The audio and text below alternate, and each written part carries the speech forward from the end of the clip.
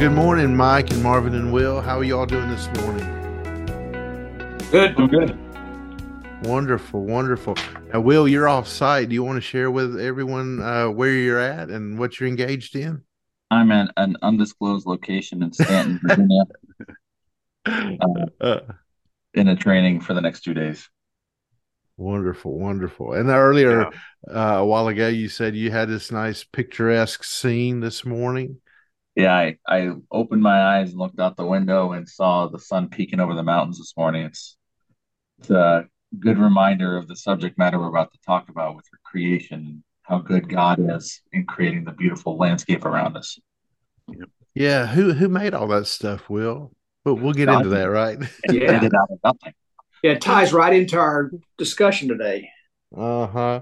Mike and Marvin, how y'all doing this morning, brothers? Doing fine. Doing good. I'm on my third cup of coffee. Okay, Well, me And excellent. too. Me I haven't too. even had one yet. Oh no, Will, you haven't had what? Oh wow. I'm trying this new thing where I go 90 minutes without drinking coffee and I hydrate instead. Hmm. And it's so that the adenosine can leave my body so that when I take the caffeine, when the caffeine wears off, there's not a rush of adenosine attacking my system. So, Mm. That's funny. I was just listening to a podcast yesterday on the way. I had to run a couple errands in Gloucester yesterday evening, and it was like a health podcast, and the guy was talking about that too. He gets up. I forgot if he said he drinks a pint or a liter. Which one of I think those it's would be bigger? a liter Okay. of water. Li- Yeah. Yeah, he just said it just gets everything going and moving and all that. It like wakes his body up and his stomach and digestive system and all that. So I thought, well, that was interesting. So he just takes his time. He said, I don't chug it. He said, I just sip it slowly and and just wake up. So I said, interesting. So he's waking up nice and slow. Mike Thompson has got to go, so he's shoving down 3 cupfuls of coffee. And Marvin's on a coffee IV. He's always drinking coffee. Yeah. Yeah. Never far from a cup until a Yeah. certain point in the day, and then I'm done. All right. Well, guys, why don't we get into our talk right now? We For those of you listening with us, uh, we are now crossing the line and we're going into volume 2 of Joel Beeke's systematic theology. And it starts off with the doctrine of creation. And specifically, it starts off with anthropology. Now, guys, what is anthropology and why is that important? And why would Beeke front load that right at the very beginning of his second volume that's going to be talking about creation? So would y'all like just explain that, define it for us, and why is it even important? Why should we be looking at this? Well, I'll give it a shot. There we go. At the very beginning on his introduction, when he talks about the function, he says to use the word of God as a mirror in which to see what we are so that by grace we may become what we should be. And then what I thought was really pretty neat is then and I'm going to jump ahead on page 74. He kind of ties it all in. He said, therefore, let us be what God made us to be. Let us live for the glory of God through Christ Jesus. If by grace we do so, then we fulfill the very purpose for which God created the world to glorify God and enjoy Him forever. Mm. So, to me, that it just ties in. To be able to know ourselves, we need to know the Word of God because the Word of God is going to help us identify who we are and what we should be. Mm. Yeah. The study of anthropology in technical terms is the theological. It's the Bible's approach to the question, "What is man?" With the terms theological and redemptive historical, it is theological anthropology because it understands man in a manner inseparable from his relationship with God. And I love how Beeke tied that in with creation because that's the very first. That's how the Bible introduces man in relation to God, and that's how we should view ourselves immediately in relation to who created us. Mm-hmm. Excellent.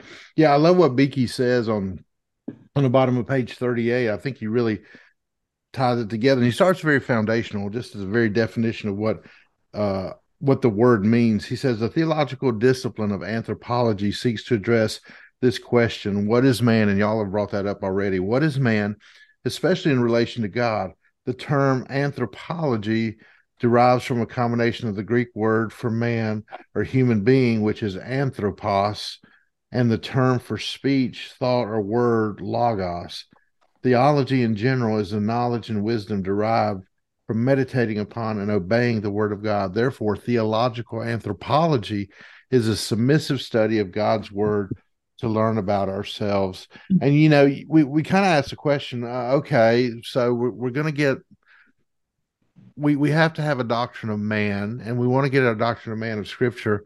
But I can just imagine someone saying, I mean, practically, how is that going to help? If I've sort of got that, under my belt going out, tomorrow, which is Wednesday and Thursday and Friday, really, how does that help me? And I love the questions that Joe Beeke has on page 42, because these are very, very practical questions. And I know in talking with people and in counseling people, they have hit, a lot of issues go all the way back to these very basic questions. So I just kind of want to read these, and then Marvin, I want to toss it to you just to get your insight on some of these things we've been talking about, just on the very foundational level of what anthropology is. But Okay. here are the questions that Beeke asks. Um, he says, profound and searching questions disturb those not lulled to sleep by pleasure, leisure, and entertainment. He's talking about the things that people mostly spend their time and their attention on in our day: pleasure, leisure, and entertainment. But the more foundational questions that biblical anthropology would give an answer to are questions like this: who am I? What are my roots? Do I belong to something bigger than myself? Why is my life so painful and confusing? What does it mean to be human? How are we different from animals? How can I know what is right and wrong? Are all things merely relative? Why are we in the mess that we are in? Why is it that despite our remarkable technology and information systems, we cannot solve basic problems such as social justice and world peace? Why do people who are not so different from us commit atrocities such as genocide, terrorism, human trafficking, and ethnic oppression? And in his final question, where's our world going? Do I have any cause for hope? Man, those are very foundational questions. And he's Yeah, it right. really The is. one who lives to go work all through the week, make their paycheck, and they go to Walmart on Saturday, spend their paycheck, and then have leisure on Sunday, only to start everything over on Monday. They're often not thinking about these things until something in life uproots them, and they have to go back to these very basic questions. Marvin. Yeah, I think these are very good questions, and I think that anthropology, from a theological perspective, is everything that Mike and Will said it is. But anthropology has been part of, um, probably beginning in the 19th century, part of the study of basically what we would call social studies, that is, psychology, sociology, anthropology. And it not so much describes or tries to get to the inner state of man, but tries to talk about the formative influences on people. And it takes as an assumption then that we are the sum basically of our experiences. There is no core, or no human, nor human nature in that sense. But I mean, what this does, however, is it does remind me, and again, this is the thesis that I did my PhD dissertation on, Hmm. is artificial intelligence in relationship to this. And creativity in particular, using a Scottish physiologist named Donald Mackay's model of comprehensive realism. Um, but a lot of people, even the people that are the pioneers in AI, have come out recently, and you guys are probably seeing it in your feed every day, are coming out with warnings about artificial intelligence. And really, I mean, it is a discipline that goes back for now 60, 70 years, uh, made made famous by the um, by what is called the Turing Challenge. Alan Turing was a mathematician, very important in code breaker for Britain in World War II. But the challenge always is to create a conversation with an automaton or a computer, as it's gone by its various names, and in that really to conceal the fact that you're talking with a machine. And of course, that's gone way beyond it. But cutting to the chase here, the bottom line of this is that in terms of an intelligence, this is not something we've even agreed on, and that's why this study is so important in the sense that uh, intelligence, from a biblical perspective, is not only knowledge but also wisdom. Um, and if we are committing oversight of certain responsibilities in life uh, to an intelligence that is derived, then in essence we are committing it to a certain view of the world.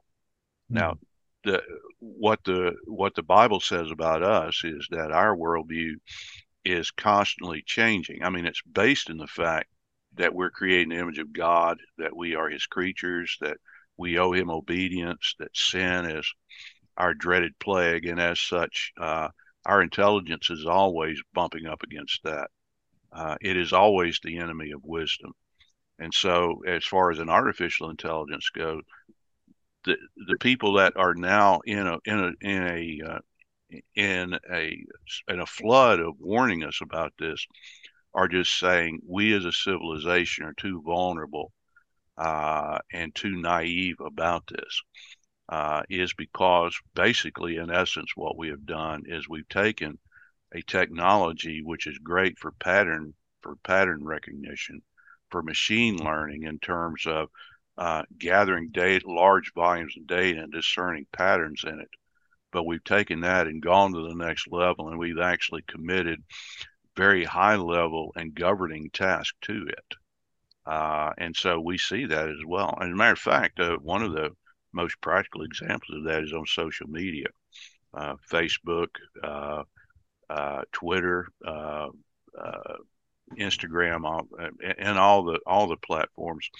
Really, for quite a while, I've been using artificial intelligence actually to suss out what they consider to be objectionable uh, ways of speaking and what they term to be disinformation.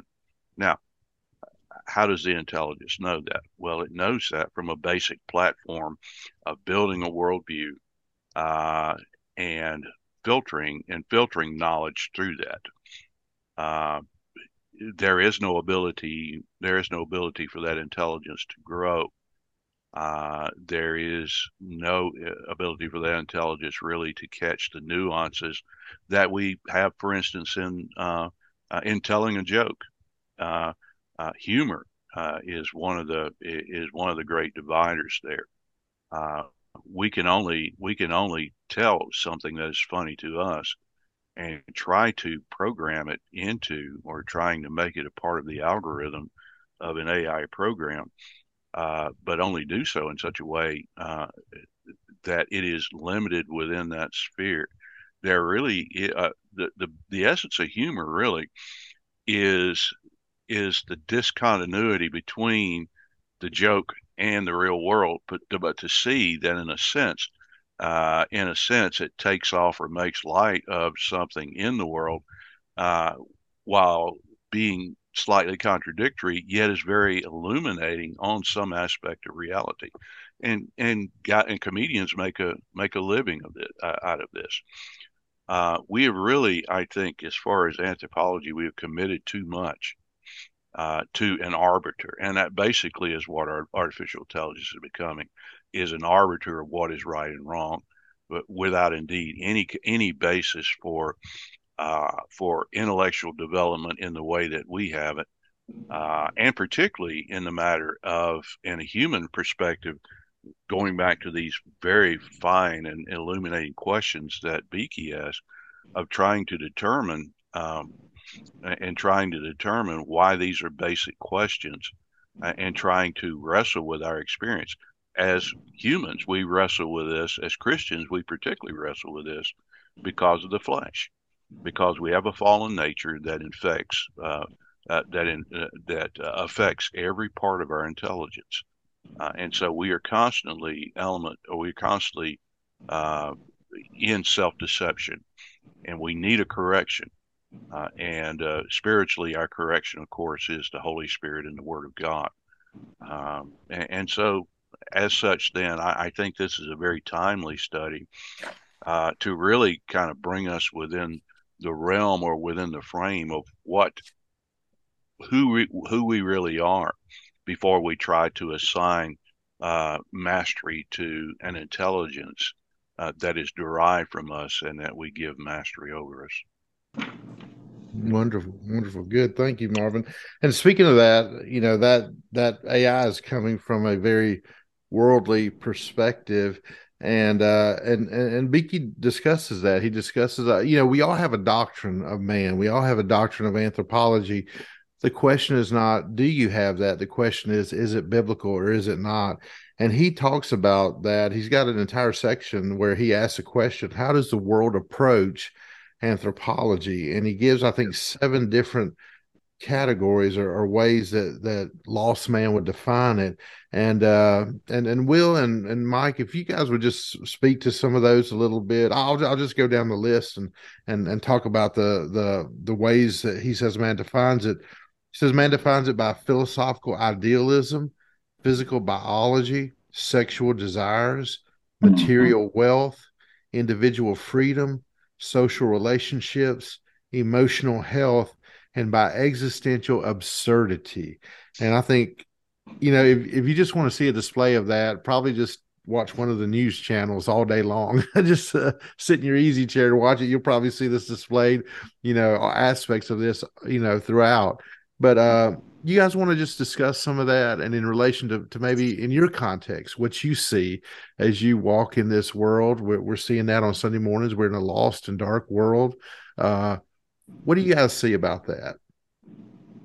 Well, I guess I'll go first. The first part I just want to add on that the AI and technology that impacts what we're getting ready to talk about is that with its growth and stuff, and the availability of it, it dehumanizes. So the personalization of humanity and the desensitization and redefinition of things has a great impact on our views. But with what you just covered, the idealism, the physical biology, sexual desires, material wealth, each one of those categories elevates a portion of man to a level that he really can't sustain on a permanent Yeah, basis.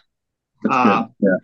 And it also emphasizes one expense of man over the other. So it elevates a level he can't sustain, and it says one component is more important than the others. So if you elevate one, the others suffer, and and each of them, really, if you look at them and you look at this, and you see it in the media, you see it in the social platforms, it creates an idol that is worshipped, and we Right. see that in society. I mean, that's one of the things where we need to fight, and we need to be aware of, because when we get caught up and we're using social media to communicate, we got to be on guard that we don't get drawn into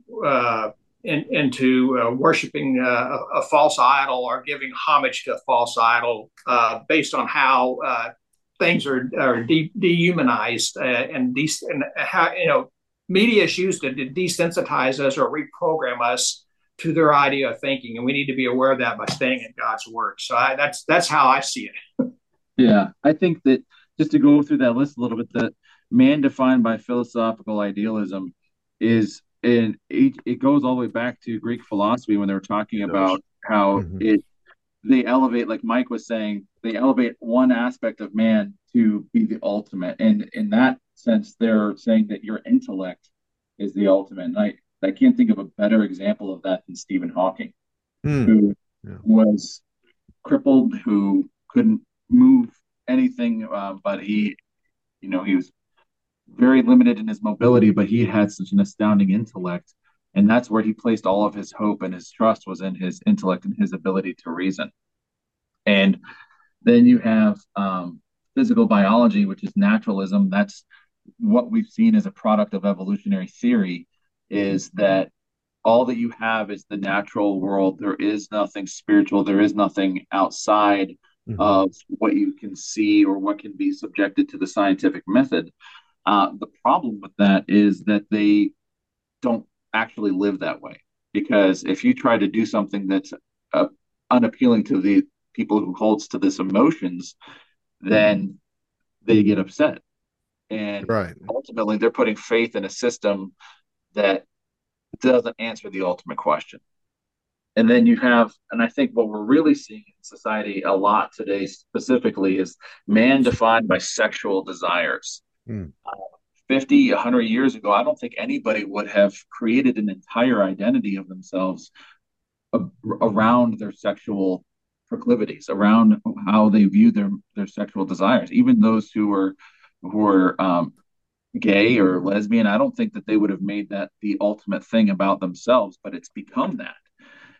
Your entire life is reduced to what you believe about sex. And I think that, especially with transgenderism right now and gender identity, that is a big, huge identity. And like Mike said, it's an idol. Then you have man defined by material wealth. And we see that in capitalistic societies, this keeping up with the Joneses kind of approach to life. Life is all about getting stuff. It's about making Hmm. who's got the biggest bank account and who can do all these things with money. And I think Van, you actually touched that on that a little bit on Sunday when you were talking about. I know you talked about it on Sunday. I'm pretty sure, but Yeah. the man Living using for the temporal world. living Yeah. for the temporal world and having the using and you had a good admonishment about not covering up your sinful desires by using spiritual language. Mm. But that's what we're seeing here is this material wealth being the ultimate, and then man defined by individual freedom. And you have that people they put their entire identity in their ability to do whatever they want to do, and that leads us to uh, social relationships. You're only as your identity is in the social group, the tribe that you belong to. I mean, that's really big in our society today. Everybody tribalism has become so huge. Um, and then emotional health is another one.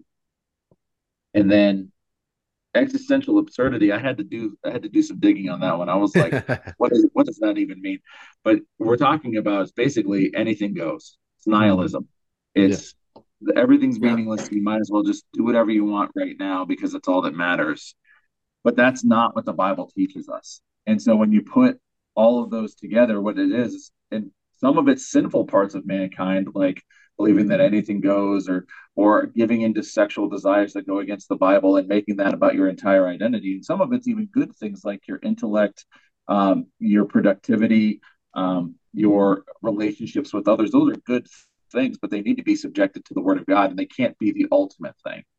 And what I see here, I love that because right before we got into this discussion about that, Beeke was talking about the impact on these questions and about the world's approach to anthropology, but the impact on pastoral, on practical ministry. We Yeah. can't appeal to just one thing. We can't appeal to Mhm. just the intellect because man is not just an intellect being. We can't appeal to just emotions or community alone at the expense of all the other things. It has to be a holistic approach to ministry. And I thought that was a really good exposition that gave a good framework for the discussion on how the world views all of these approaches to anthropology.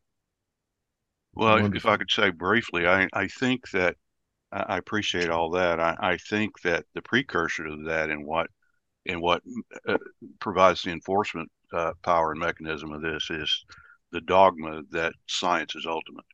Um, Right. and in that, then that combines basically the idealistic and the naturalistic. AI was born in a naturalistic framework. Don Mackay calls it nothing buttery. By that it means that we're nothing but the sum total of our of our interactions, everything can be devolved to an algorithm. But I think, Will, your emphasis on the existential aspect of this, I think this really is ultimately the key. I mean, in terms of trying to describe the world, because existentialism as a philosophical movement is the successor to basically the breakdown of logical positivism, that is, of a view that ultimately that the world is logical and orderly, and that it is driven by reason. Um, and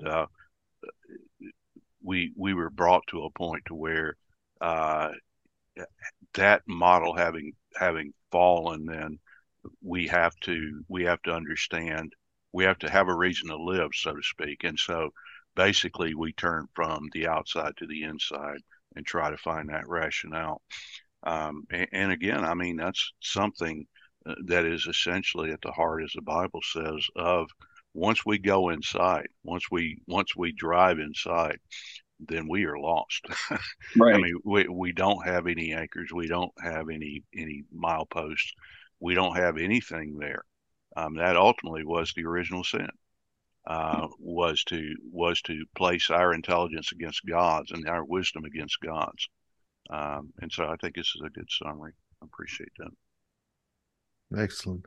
Well, moving right along, we want when we're looking at the doctrine of man and who man is, and getting to the foundational and very fundamental aspects of it, we quickly arrive at the doctrine of creation because we need to know how was man made, who made man, because that's gonna say a lot about man. That's going to inform our anthropology uh, a whole lot. In fact, it's almost deterministic. I would say your doctrine of creation is going to determine what your doctrine of man is going to be. Whether you believe that God created us or whether you believe we just simply evolved, and so with that, I want to, Joel Beeke, the way he structures this, he starts off just with creation in general and addresses it. And then he gets to some of the issues in the third chapter, historical questions and other types of questions. But just to sort of set this off, and I just want to, get your comments, observations on this. But he says on page 30, excuse me, 56, he says the doctrine of creation plays a crucial role in systematic theology. Creation initiates the execution of God's decree and launches history. It is a starting point for the Bible and the beginning of God's self revelation. It lays a foundation for ethics and worship and anchors the gospel of Jesus Christ in the nature of God, the nature of man, and their inescapable relationship as creator and creature. Second only to redemption by the incarnate Lord, creation is the greatest manifestation of the glory of God. It was also a doctrine that was attacked early in the history of the church, resulting in the opening affirmation of the Apostles' Creed: I believe in God the Father Almighty, maker of heaven and earth.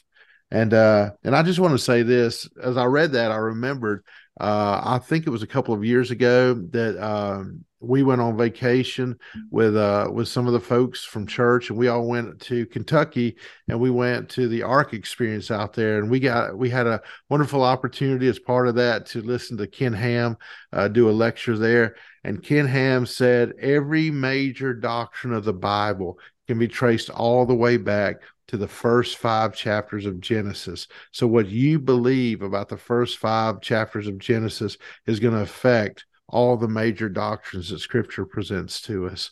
And I think he's right. And I think that's what Joel Beeke is saying right here. What do you think, guys?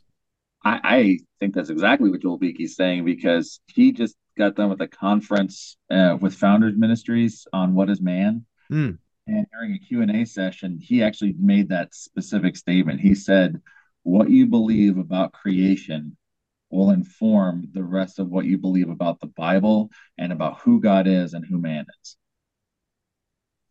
And I was struck by that statement. And I thought it was timely because I listened to this and I'm reading these chapters and it just goes hand in hand. Mm-hmm.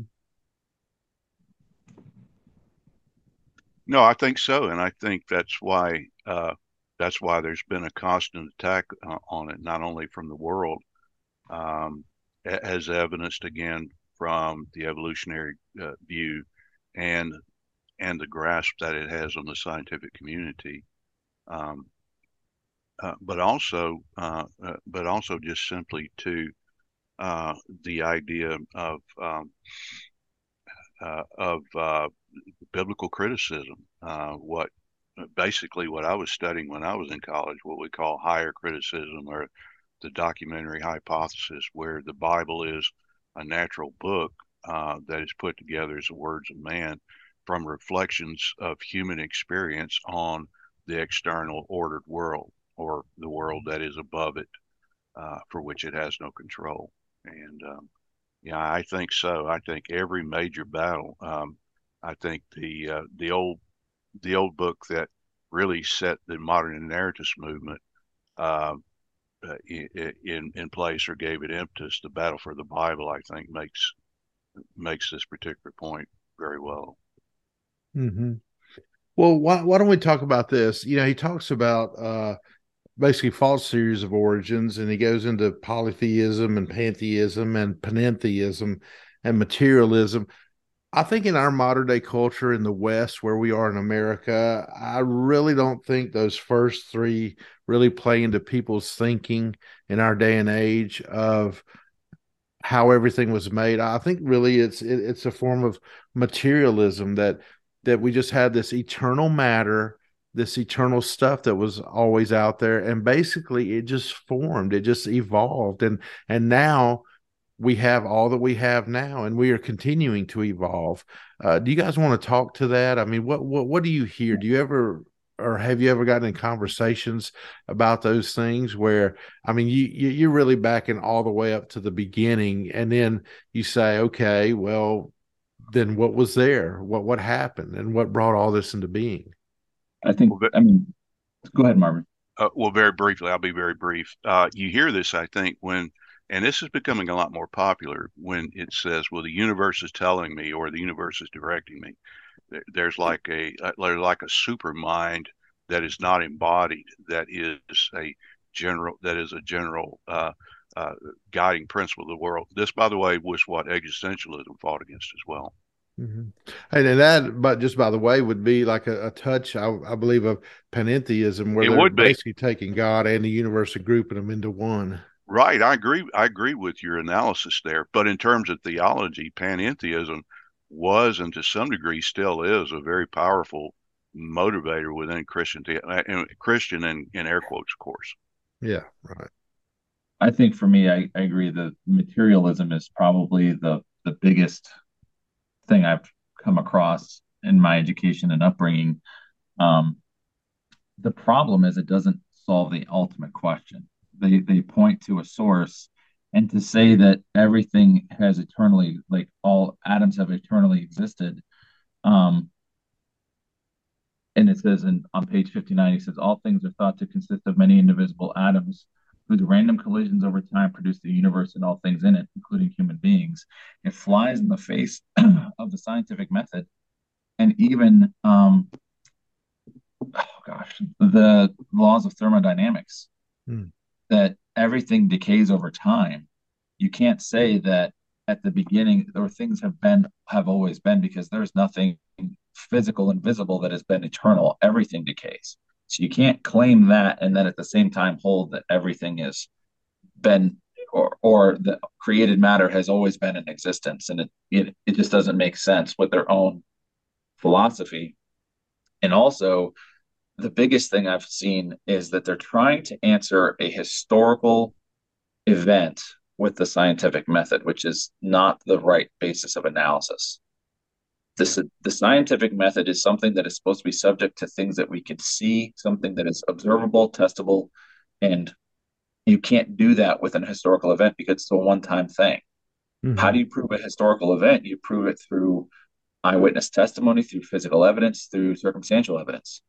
And that's how you prove a historical event. And there's only one that in the Bible tells us what happened and when it happened. And so materialism just doesn't answer the ultimate question. In fact, it kind of flies in the face. It's what's the word I'm looking for there? It's like circular reasoning almost, Hmm. or their their own hypothesis flies in the face of the rest of their teaching. Yeah, yeah, and then let me say this, and then Mike will throw it to you for your comment too. But and Will, this is right up your alley. R.C. Sproul, in his book Not a Chance, he discusses this, and he basically says, "Listen, let's abandon this foolishness about a scientific explanation for the creation of the world." And he said many of the things you did. Science is you have a hypothesis, and you go into a lab and you conduct experiments over and over and over, and if you get the same result, well, then you have scientific law that comes out of that. He says, but we can't do that with creation. He says, if we're going to make a case for it, it's not a scientific case, it is a legal case where you're trying to amass the evidence of what is there, and then you're trying to come to a conclusion based upon the evidence. But he says, let's abandon this foolishness of saying it's scientific. It is not scientific. At the most, it's trying to make a legal case based upon the evidence as you see it and as you gather it. So that's exactly what you were saying, brother. So, well, let me ask one more thing to Will, and then Mike, we'll toss it to you. So, Will, what you're saying that materialism eventually has to give way to faith, right? If we're going to believe Yes. in eternal matter, Yes. they have to do the same thing in a sense of what we're doing, just believing. Yes. Well, It's ultimately an answer of faith. It's just the question isn't do you have faith? It's the question is what do you have faith yeah, in? Mm-hmm. And for those who hold to materialism, they're saying their ultimate faith is what they can see, taste, and touch. And they don't want to. So the evolutionary idea, the whole origin of it came from somebody who was angry with God because of personal tragedy that happened in their life. And they were trying to come up with an alternate theory as to how the world got its start so that they can ignore the Bible, so that they can ignore the creation and relegate that to myth. They came up with their own theory, their own theory on how things happen. That's why evolution is still a theory. It's not a fact. It's not a law because Right. it hasn't been repeated. It's not testable. So it all comes down to faith. And so the question is, are you going to believe that the created order that you see in front of you is as a result of random chance? That's what you're putting your faith in, is a random chance. Or are you going to put your faith in the God who revealed himself in scripture, who spoke and things came into being, who the Bible tells us that creation testifies, legal case, creation testifies to the existence of a creator. You see the logical order of the universe, that has to mean that there is an intelligent mind behind it. And that intelligent mind revealed himself in scripture. Mm-hmm. at least either faith or absurdity. Right. Uh, yeah, and again, I mean, I think C.S. Lewis made that point as well in terms of what do we do with Jesus. But yeah, I mean, what we're all talking about is the modern crisis of the mind. We've abandoned this idea that the world has order, and now I agree with you. I agree with you, Will, that it is a matter of faith, but faith in fate or as I said earlier, basically that in order to bring some comfort, that there is a mind that rules the universe. We don't call him God, but it's better than surrendering to chaos. Yeah. I actually had a personal experience with this back in November. We had a relative, we got in a good discussion on faith, and their response was, well, we believe in science. And I was Yeah, like, okay, exactly, like that is fundamentally opposed to faith. Like that's you can have a belief in both because science exactly. doesn't answer the ultimate question of faith. Yeah, you need to counter that with Cornelius Van Til's point in Mm-hmm. terms of yeah, science only makes the science and its tools and its meaning only makes sense, and if there is a creator, Yeah. it presupposes an order that it cannot explain. Oh, I like that. Yeah. All right, that one down. But I say on all on these views, they even though some of them say they don't believe in the existence of God, they in essence they imply that there is that God exists, even though they Exactly, say there is no existence of God. exactly. And so again, it gets back into they got to have something that's their idol that they worship. And in the case of materialism, we see that it's the universe itself, worshiping or idolizing creation. So I mean, it goes back to I agree with what was said earlier. With the if you don't believe in your belief in creation and Genesis, then it forms the basis of how you look at the world and the rest of the Bible. I mean, and then you got to be right in the understanding of creation, also it says that God that God didn't create everything. God created everything. You got the visible and invisible. So it doesn't even really address the visible versus the invisible and how God was always there and God created everything. He started everything by speaking it into being. And I think somewhere, I think it was earlier in the chapter where it talks about that, God was always there. God was always in existence. He was neither created nor came into being, but he was always there. He was in I think it said eternity. Yeah. And so, I mean, it goes back to sovereignty of God. You got to me, it all ties in. You got to believe in the sovereignty of God in all this. And so that's kind of what I see in this. I echo agreement with everything else that's been said. Don't ask me how I know, but the beginning of volume 3 on the Holy Spirit really lends a lot of light to what we're talking about right now in terms of creation, in terms of the orderliness, in terms of normal providence, and in terms of this whole idea about a superintending mind. Beeke makes a great point about the fact that the Holy Spirit is God, and his intelligence. He has all the other attributes of God as well. So, yeah. I mean, it's a great compliment to this, I think. Yeah, and then we see creation going from those first 5 chapters all the way out through Scripture. I was reminded of that when looking at his section on creation and the glory of God, which, by the way, let me just make another plug to our listeners.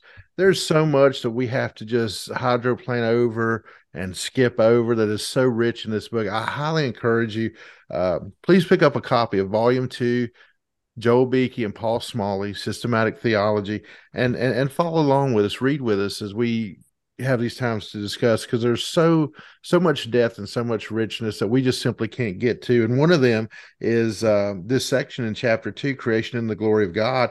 He talks about the uniqueness of the Creator, the Trinity of the Creator, the power of the Creator, the authority of the Creator, the wisdom of the Creator, and the goodness of the Creator. And in that middle section, the power of the Creator, it just reminds me, even last Sunday, we're talking about regeneration, and we're talking about, one of the passages that I referenced was a scripture that said, the God who said, "Let there be light," has shone in our hearts to give us the glory of the revelation of the Son of God in the face of Christ Jesus.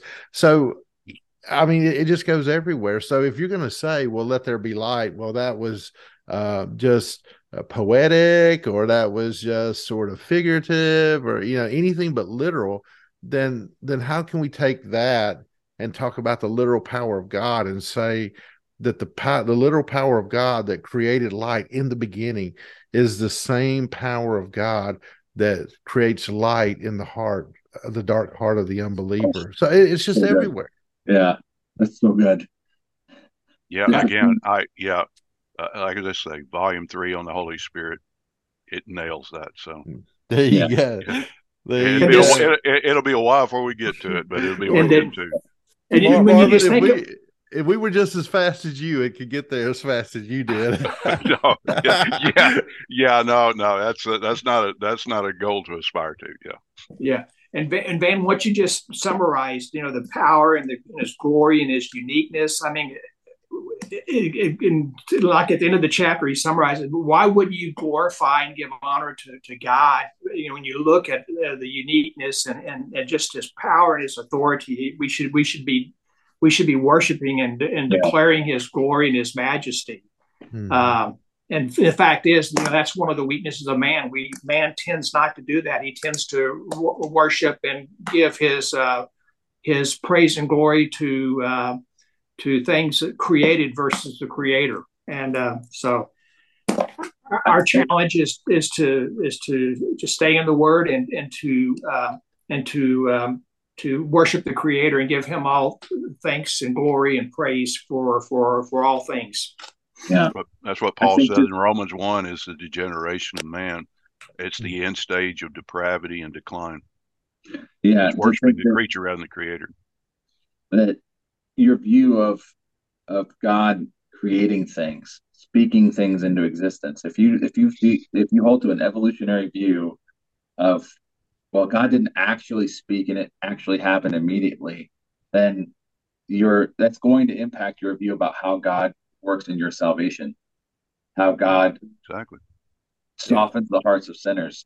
If God that's what Scripture says, and what Van was reading in 2 Corinthians. God shone the light. He spoke. He softened the heart immediately. It's something that happens. It's not something that happens over time through an evolutionary process. Because then all people would become saved. Then, right? If we have evolution, and then that's a general gradual change, then all people would ultimately come to that knowledge. But that's not what Scripture testifies to.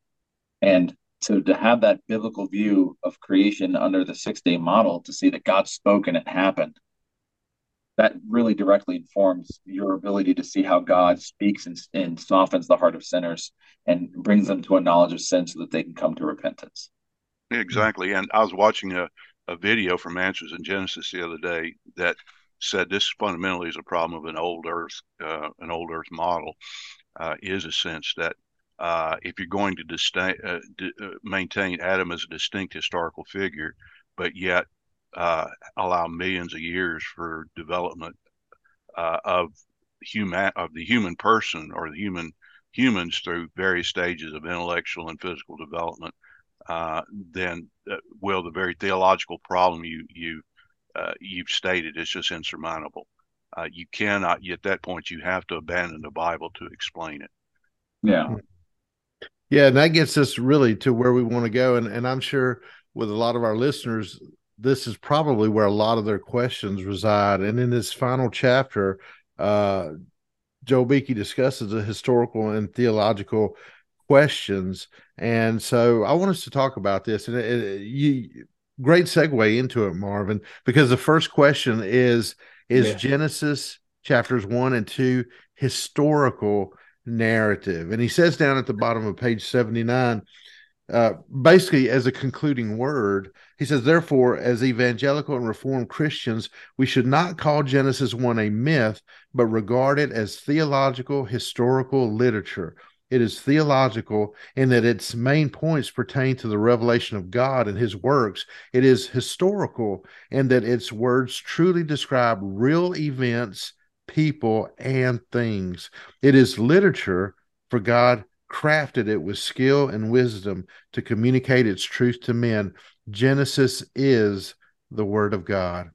Let me toss that to you guys. What about that question? Is Genesis chapters 1 and 2, is it really historical narrative? And Marvin, I know when you went to seminary, this was one of the big things that was broiling back in the day, not just that aspect, but actually who wrote Genesis and the JEPD theory and things like that. But guys, let's talk about this. Let's talk about we'll just throw them all together. Is it historical narrative? How did God create ex nihilo out of nothing?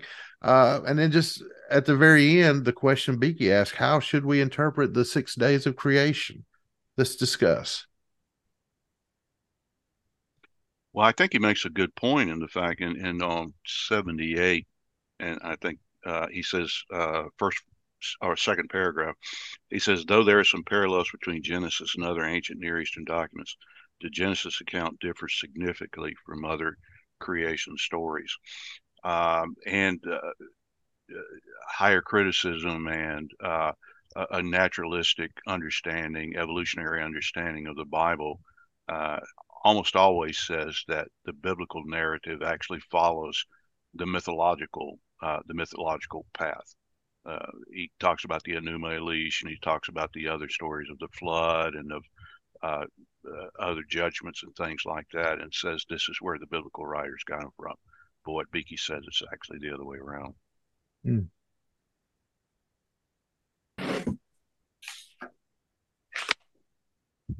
Well, for me, the thing that is the nail in the coffin is this.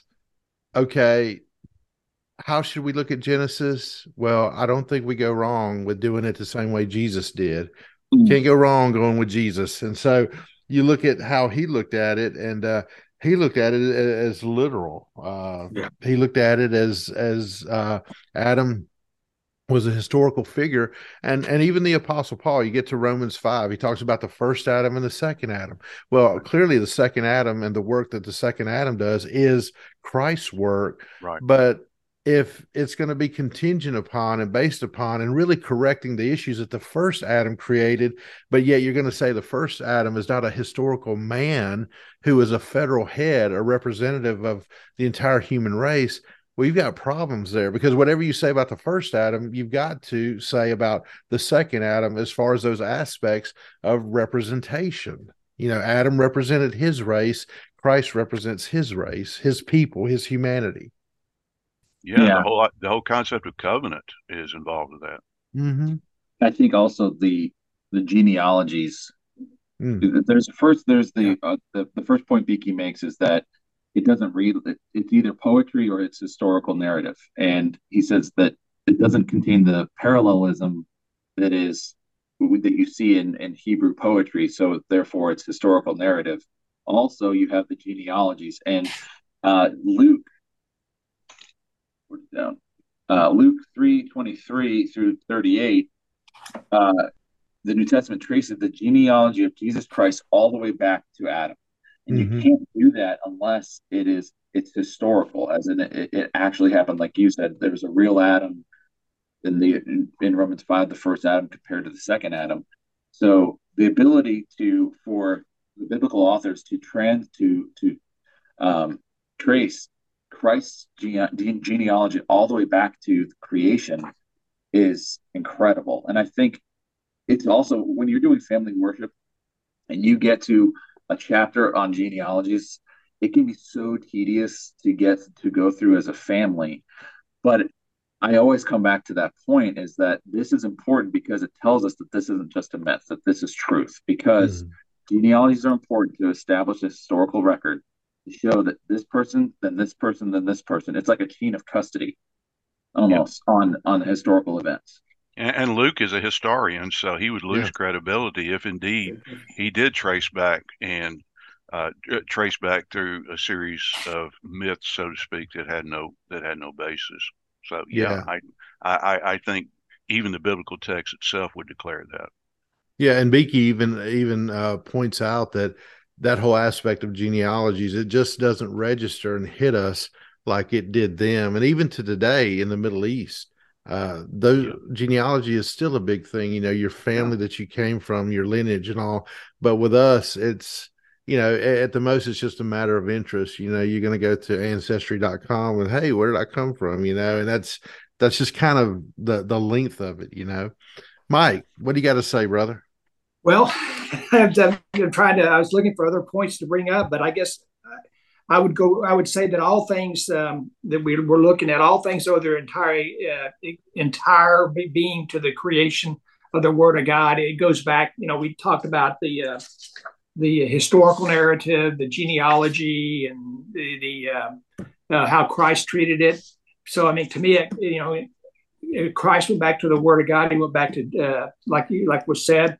And so everything owes their existence, their being, to the created Word of God. It gets into that doctrine, or the I'm going to mispronounce this, nihilio. Ex nihilo, Nihilo. I mean, the Bible is clear that God did, you know, speak things into creation. He didn't take matter that was already in existence and create things out of the matter already in existence. To me, it goes back to show it goes back and it complements the character of God and His work throughout redemptive history. Mm-hmm. Excellent. And I need to say too, as far as being confessional, the 1689 does hold to a literal 6-day creation. It says in chapter 4, the name of the chapter is Of Creation.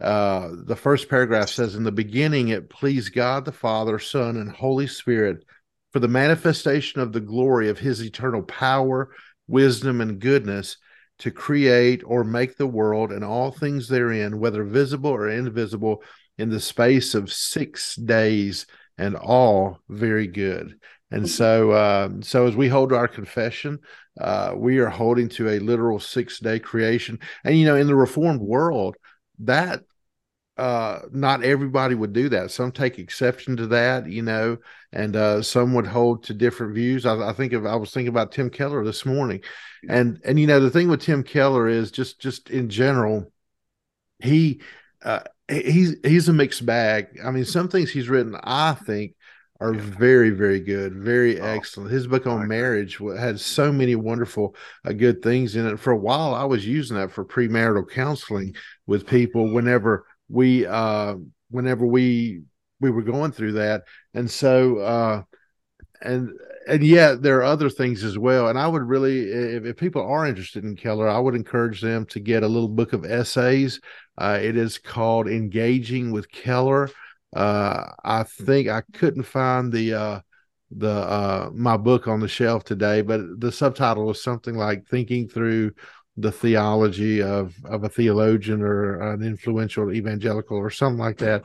But I remember one of the chapters in it discuss his view of theistic evolution. And basically, in a nutshell, Keller would say, yes, God did create the world. God created everything in the world, but the mechanism, the means by which he did it was an evolutionary type of means. So therefore, theistic evolution. And I know he was a member of a group called BioLogos. I don't know if he was a member of that through his whole life, but they held to a view of theistic evolution as well. So again, all that just to say that in the Reformed world, everybody is not lockstep in a literal 6-day creation. I agree with. I appreciate that very much. I think Keller, in terms of his use of theology and doctrine, is very good in answering what we have been calling the existential questions. And I think a lot of that is very helpful. But I think when he gets beyond that, I think you're right. Yeah. Well, guys, anyone have any closing remarks? Because I know, Will, you've got to get out of here. Your training is starting very soon. Your workshop. So, any parting shots? Very brief parting shots, real quick before we go. There was one question that was at the end of chapter 3, under questions for meditation or discussion. Actually, there's a few questions, but the one that I thought was most pertinent was, why is the doctrine of creation of ex nihilo crucial for the biblical doctrine of God? And I had to think about that for a minute but then I had to go back and reread it. And I think that when you think of the doctrine of God, and the question is, did God create something out of nothing, or was he using materials that already existed in his creation? And your view on that determines your view on God's sovereignty, because to say that God wasn't able to create out of nothing limits God's ability. It limits his sovereignty and his power. And so it's a very crucial doctrine to understand that God created the world out of nothing. He spoke, and out of the words of his mouth, it came into being. And Will, what about accountability? What if there was something that was created not by God? How would that creation be accountable to God? It's not. Because if it existed independent of God, and God had to use it in order to do his work, then God is subject to that thing, Yeah. and God is It would assume there's another authority out there. Yeah. right. Yeah. Well, it was a subject of some of the earliest theological controversies as well. I mean, these issues have been fought out for years, and the Orthodox Church has always had the the opinion that we have, and the fact that this is something that has to be ironed out if indeed not only are we to maintain proper doctrine, but also proper life as well. These ultimately pour out, as we've been implying from our discussion, into ethics. Very much what motivates you to walk and to behave and to act in a way that gets you outside yourself and reflect and appeals to other people. Mm. Right. And that sort of gets us to Beeke's very last sentence in chapter 3, where he says, well, actually last two, he says, what do we have that we did not receive? And if we received it all from God, then why do we boast? Let us boast only in the Lord who made heaven and earth. Well, 3 sentences there, but so absolutely, our ultimate accountability is to God. He made us. We have nothing but what He has given us, and He's created all things. All right. Well, gentlemen, thank y'all so much. Wonderful conversation this morning. And let's conclude it with prayer. Mike, could I ask you to pray for us and close us out? Heavenly Father, thank you for just this time that we've had to just enjoy each other's fellowship, Lord, and discussion of the first 3 chapters of this volume on what is man, and looking at anthropology and the theology of anthropology and the historical view and how Christ viewed it, Lord. Lord, I just pray and hope and that this discussion has helped in the application of the truth of your word, Lord, and how biblical view on this matter helps us to glorify God and brings all things into perspective, Lord. That God spoke creation into being, Lord. It magnifies His majesty, His supremacy, His sovereignty, Lord.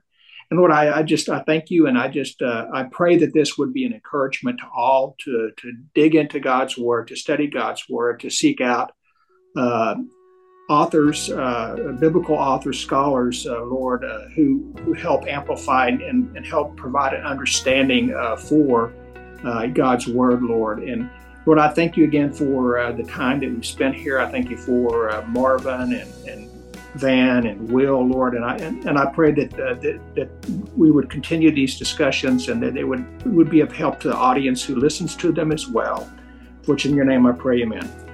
Amen. Amen. Amen.